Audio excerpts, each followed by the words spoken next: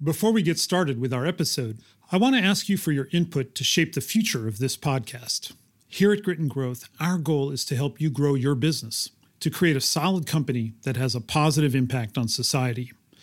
So as we develop new episodes, we'd love to hear what you think, including topics you'd like to learn more about and people you want to hear from. I've included a link in the show notes where you can share your thoughts and make your requests. It is stanfordseed.co/podcast survey, all is one word. I'm really looking forward to learning more about you, our listeners, and to delivering content that helps you meet your goals. So thanks for taking the time to do that.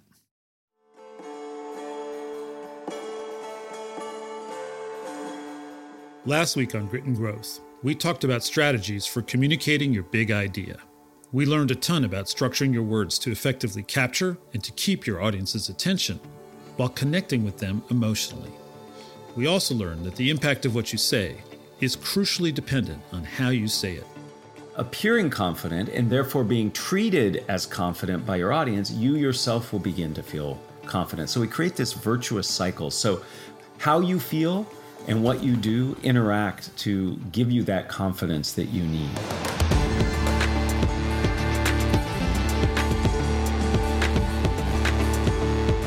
Research tells us that at least 70% of communication is nonverbal, so the ability to project confidence will go a long way toward determining whether your communication achieves its intended goal. But confident speaking is easier said than done. So we followed up with our guest from last episode, Stanford lecturer Matt Abrahams, to get his advice on how to communicate with confidence. Matt is a certified expert. Beside teaching at the Graduate School of Business, he has written a book, hosts a podcast, and runs a website, all dedicated to effective public speaking. Together, we'll cover techniques like cognitive reframing, mindfulness, and Matt's crusade to end bad hooks. I'm Darius Teeter, and this is a Masterclass by Grit and Growth, the Stanford Graduate School of Business, the show where Africa and South Asia's intrepid entrepreneurs share their trials and triumphs. I know it's only been a short time, but Matt, let's reintroduce you to our listeners. Okay, excellent. My name is Matt Abrahams. I am a lecturer at the Stanford Graduate School of Business, where I teach strategic communication, and one of my great pleasures is also to host the Think Fast, Talk Smart podcast. When we talk about building confidence in our communications, we have to think about where most people start from: anxiety and even fear. We've all heard the phrase, it's some crazy percentage of people fear public speaking more than they fear death. Why? Why is that? Yeah, so that's a great question and one that has confused people for a long time. And those of us who study it really believe it boils down to our evolution. It has to do with our status relative to other people. And I'm not talking about status like who drives the fanciest car, or who gets the most likes on a post. But when our species was evolving, we would travel around in bands of about 150 people, and your status in that group meant a lot. If you had higher status, you got access to resources, food, shelter, reproduction. And if you had lower status, it meant you were scraping by, and survival was very much in doubt. So anything you would do that would jeopardize that status could really negatively impact you. And so it's ingrained in us, we believe, to be nervous when you speak in front of other people. Because it really might be life or death. It could be back in the day. I don't think it's as serious now. But if you weren't that good with the club and the spear, you better be damn good at telling stories, right? That's exactly right. Yes, and instead of PowerPoint, you're drawing on cave walls quickly. Right. Otherwise, no food for you. Well, I'm one of those people that's a very anxious speaker. I've had to take beta blockers to get up on stage. I've had multiple rounds of coaching, one-on-one communication coaching, all kinds of torture devices like live video and then playing it back for me and everything. I'm not sure what's working and what isn't working, but I definitely am one of those people who is sympathetic to that statement of fear. You did an episode of Think Fast, Talk Smart where it's hacking your speaking anxiety. And your guest at that time, he said there's no difference between the physiological response to something that you're excited about and something that you're scared of or nervous or dreading. So putting our entrepreneur hat on, can entrepreneurs use the excitement about their business vision, about what they want to do, to overcome their fear of pitching to investors or pitching to their board or convincing friends and family to invest in their big idea? You bet. In fact, reframing, we call it cognitive reframing, is really a powerful tool for managing anxiety. Your body is very economical. It has one arousal state primarily. So what triggers that arousal could be anxiety, could be excitement, but the same thing happens. Your heart rate beats faster, you perspire more, you breathe more quickly. And again, we can see that as anxiety, which many of us label as bad. And we could also see it as excitement, which many of us label as a good thing. So I often coach the people I coach and the students I teach to take that physiological experience and say to yourself, I'm adding something of value here. This is something I'm excited about. This is something that can help others. And by focusing on that and reframing those physiological responses as positive, it certainly can go a long way to reducing anxiety. I will make one slight correction, Darius, to something you said. I don't know that we can ever truly overcome our anxiety. I think we learn to manage it and manage it well. But I actually think some anxiety is a good thing. It does give you energy. It does give you focus. So I'm not sure we overcome it, but I do think we can certainly manage it. You've written this fascinating book, Speaking Up Without Freaking Out, which is such a perfect title, right? Thank you. And you say in the book that speaking with confidence involves this complex mix of physiological and psychological factors. Can you expand on that crucial point just a little bit? I realize this is an entire book, but how can you encapsulate that complex mix for our listeners?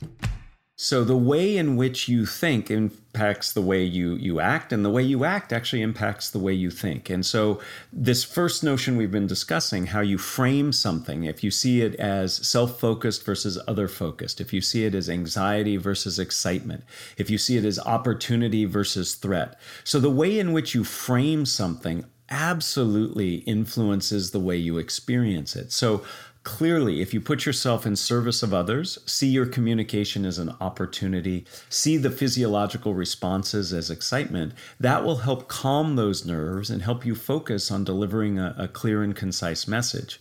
Now, there are things that you can do physically that will help you appear more confident and ultimately make you feel more confident. For example, if you gesture more slowly, you make direct eye contact, you take deep breaths to slow your speech rate down, these things will help you appear to others as if you're confident because you're demonstrating what we expect to see in confident people. And based on appearing confident and therefore being treated as confident by your audience, you yourself will begin to feel confident. So we create this virtuous cycle. So how you feel and what you do interact to give you that confidence that you need. When I was getting coached on public speaking, they always said, find a friendly face in your audience. And if you need to plant a friendly face, like have your buddy sit in the second row and smile and give you the thumbs up every time you look in their general direction. And when I used to present to my board of directors in my previous life, the CEO always sat next to the chair of the board. And our CEO is this lovely guy. But whenever I was presenting and I looked at him, he was just giving me the stink eye. And I was like, and it wasn't like he was really mean. It's just, that was his face. Like he just had this deadly serious face. And so I had to always avoid that guy when I was making presentations because it would just sink me. Like it was the opposite of it. It was a sort of self-reinforcing negative feedback loop.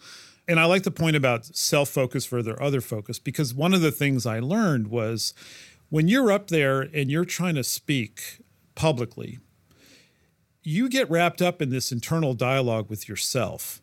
Oh, I must look ridiculous. Oh, I'm nervous. It must show. Oh my God, I'm sweating. Oh my God, I'm stuttering. How is anybody even still sitting in the room here? This is so bad. But it's all internal. Like nobody can actually see any of that, right? You're just psyching yourself out, as opposed to thinking, this audience is so cool and I really want to give them something interesting and this is going to be fun for them. Like get out of your head, basically. Is that what self-focus versus other focus means? Partially, yeah. Self-focus versus other focus is when you put yourself in service of others, it takes the pressure off of you. You know, it moves that spotlight away from you to others, for sure. So that's part of it. I do want to comment on that notion of over-evaluation and judging. First and foremost, when people see us, they have a very different experience than we perceive ourselves as giving. Why? Because they don't have access to that internal dialogue. So one of the things I recommend, and it's very painful, as you mentioned yourself, record yourself and watch it. And the students I teach, the people I coach, they will almost unanimously say, gosh, I look more confident than I felt. And that's again because we don't have access to that internal dialogue. But I'll tell you, Darius, that point you made about judging and evaluating, that is a huge roadblock that gets in the way of a lot of people's confidence. I spend a lot of time in the work I do. And in fact, several of the episodes of my podcast have focused on this, of taking this notion of an improv mindset. In improvisation, it's all about being in the moment. It's about serving the audience. It's about saying yes and moving forward rather than judging and evaluating. And if you allow me, I'm just going to tell this real quick activity that we do to really highlight this for all of our MBA students at the business school. I do this workshop where I have people play this game called Shout the Wrong Name. And the only goal is you point at different things around you and you loudly and proudly call the things you're pointing to anything but what they are. And here's what happens. And this is amazing to me. And it happens to me as well. And it amazes me even more. People will point at something, let's say a chair, and they'll say, oh, cat.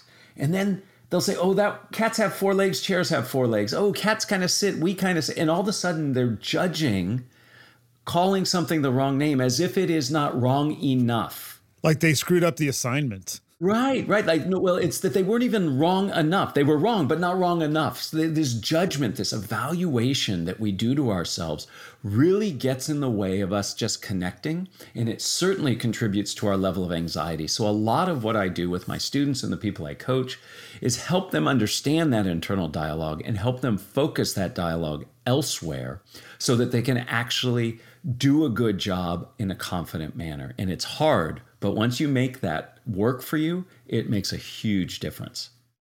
I hear that. You know, I was thinking about how much of what you're saying is aligned with basic principles of mindfulness.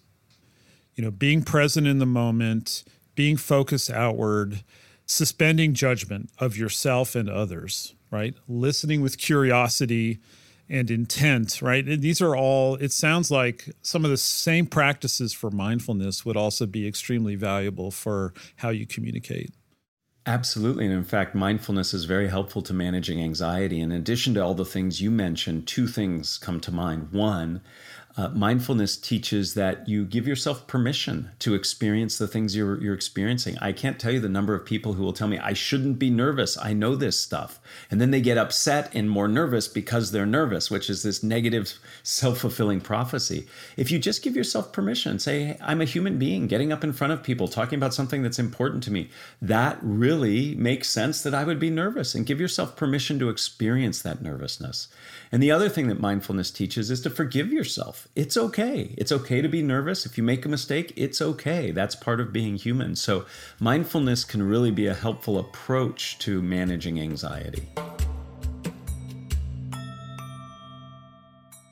Now that we've got some strategies for escaping our own sometimes destructive internal monologue, how do we get into the minds of our audience? So I want to pivot now a little bit to the specific communication challenges faced by entrepreneurs. The importance of having a good hook, of drawing in the listener. What's a good hook? Can I share what a bad hook is? Yeah.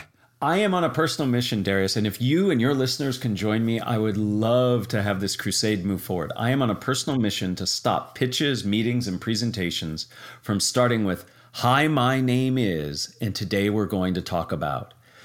That is boring, it's banal, and often silly because you're showing a slide that has your name and your topic on it. So a good hook is something that captures people's attention. It is critical that we get people's attention, and then engagement is actually sustained attention. So we actually have to sustain it. And that hook is where you do that. I like to joke that every good pitch should start like a James Bond movie. No, not with sex and violence, but with action. Get people participating and focused. And that's what will help people get interested in what you're saying. So you have to start by getting attention. And then the next thing you have to do for a good hook is to have relevance. People have to understand, oh, I should focus on this. And here's why. And that here's why part is the relevance piece. So a good hook has an attention getting step and a relevance step. So it could be starting with the first thing you do is you show a picture of a woman suffering from cancer and you say, this is Molly. She has stage 3 cancer. She just began to receive treatment when if she were anywhere else in the world, she would have had this treatment 6 months ago and her prognosis would be different. So you could start that way. I heard this great pitch and I can't remember what it was, but it was, what if one brand and another brand came together and had a baby? That's what my company is, the love child of. And then they went in. I mean, it was just a cute way. But because they use those two analogies, you automatically understand what they're trying to do. Wow. So you can't see my other screen that's open right now, but it has a presentation I'm supposed to give at 6 o'clock tomorrow morning, and it starts with my name and my topic. So let's change those. Yeah, please. Let's start the crusade with me. I'll have to rethink what I'm going to do tomorrow. There we go. Every crusade starts with the one step, right?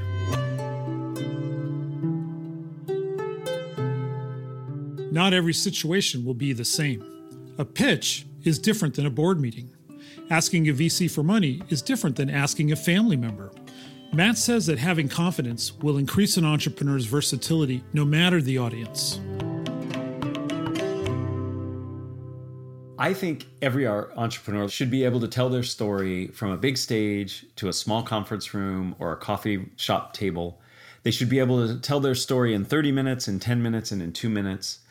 I think it varies per person. There are people who are much more oriented to conversation and interpersonal connection, and they like doing that, and that's where they feel comfortable. And there are other people who appreciate the distance and the number of people that they can reach at once, and they like a bigger stage and a bigger room.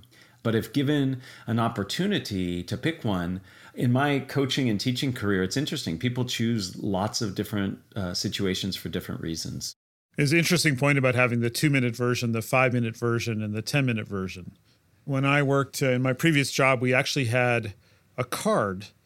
I was working for a nonprofit, so we were always pitching. And we had this laminated card, and the card had 3 columns. And the first column was the elevator pitch, which assumes you have about 12 seconds. What do we do? The middle column was like the 2-sentence, and the third column was if you actually if they're stuck with you eating a bagel, you can do this. Right, the elevator gets stuck. Yeah, the elevator gets stuck. So I appreciate the idea that you need different versions that still hit the same notes. In the Stanford Seed Program, we work with entrepreneurs from all over the world. So I was curious, how does culture influence how we communicate? Does the mantra, know your audience, extend to knowing their cultural norms? So there's this notion, and I'm not sure how familiar lots of people are with this. It's more an academic view, but it's very true. The notion of high and low context cultures, and we do see that. So a high context culture is a culture that takes context, the relationships, the environment, the situation, as something that's very important in the interactions with other people, and low context is the opposite. The environment is less important. North America, the United States, tends to be a low context culture. The example often used is Japan as an example of a high context culture. And of course, these are generalities. But what it means is, and what I see in my students is some students come in very focused on the relationship that exists, the environment in which the communication is taking place, and are sensitive to that in ways that others aren't. And part of my job is to help people understand that there's a difference. And this difference comes from culture, from upbringing, from experience, and you just have to appreciate that. So sometimes the traditional or stereotypical American, let's just get down to the facts, let's just start negotiating, talking right away, can be very off-putting to somebody who wants to focus on relationship, environment, and context.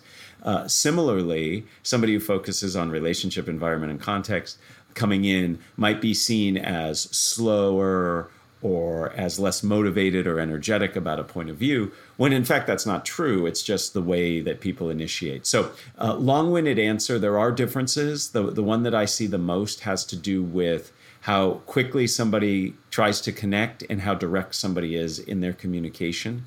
And it can be summed up between high and low context cultures. From my perspective, it all comes down to really understanding your audience and really taking the time to appreciate their approach and then adjusting where appropriate, your approach to match what will help accomplish your goal is critical. Yeah. I think the other thing that I've noticed working all over the world is the respect for hierarchy and how that can affect how people communicate. So I used to work for an international bank, and the leadership was heavily Japanese. And I learned very quickly as quite a young person that it didn't matter how strongly I disagreed with something in a meeting. I needed to do that somewhere else. And it was perfectly okay to challenge authority quietly in a room, but not to get up in a meeting and say, I disagree. And I was a knucklehead. I was 28 years old. I didn't know what I was doing, but I learned pretty quickly.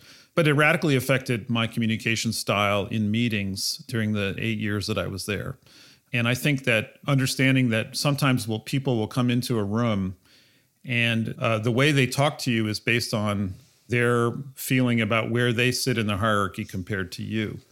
And so sometimes that can come off as, as the listener, it can come off as overly deferential and lacking confidence. But in fact, it's a lifetime of learning that there are certain modes of communicating to convey respect. Absolutely. Absolutely. Hierarchy is very important. Social status is absolutely important. And in certain areas around the world, more important than others. But being sensitive to that and at least considering how it should affect your communication is fascinating. And I'll just put in a plug for one of the episodes on Think Fast, Talk Smart, where I interviewed GSB professor Nir Halevi, and he studies what he calls psychological distance. And psychological distance between two speakers can really affect the communication. And so something interesting that takes what you've just said even to a deeper level about how it influences who we speak to and what we say to them. And on that important note, we wrap up this masterclass. I'd like to thank Matt Abrahams again. Please do your part to support his crusade against bad hooks. And if you want to hear more from him, he has an amazing book, Speaking Up Without Freaking Out, in addition to his fabulous podcast, Think Fast, Talk Smart. And he curates a website of public speaking resources called nofreakingspeaking.com, which we'll link to in our show notes. Check them all out if you can.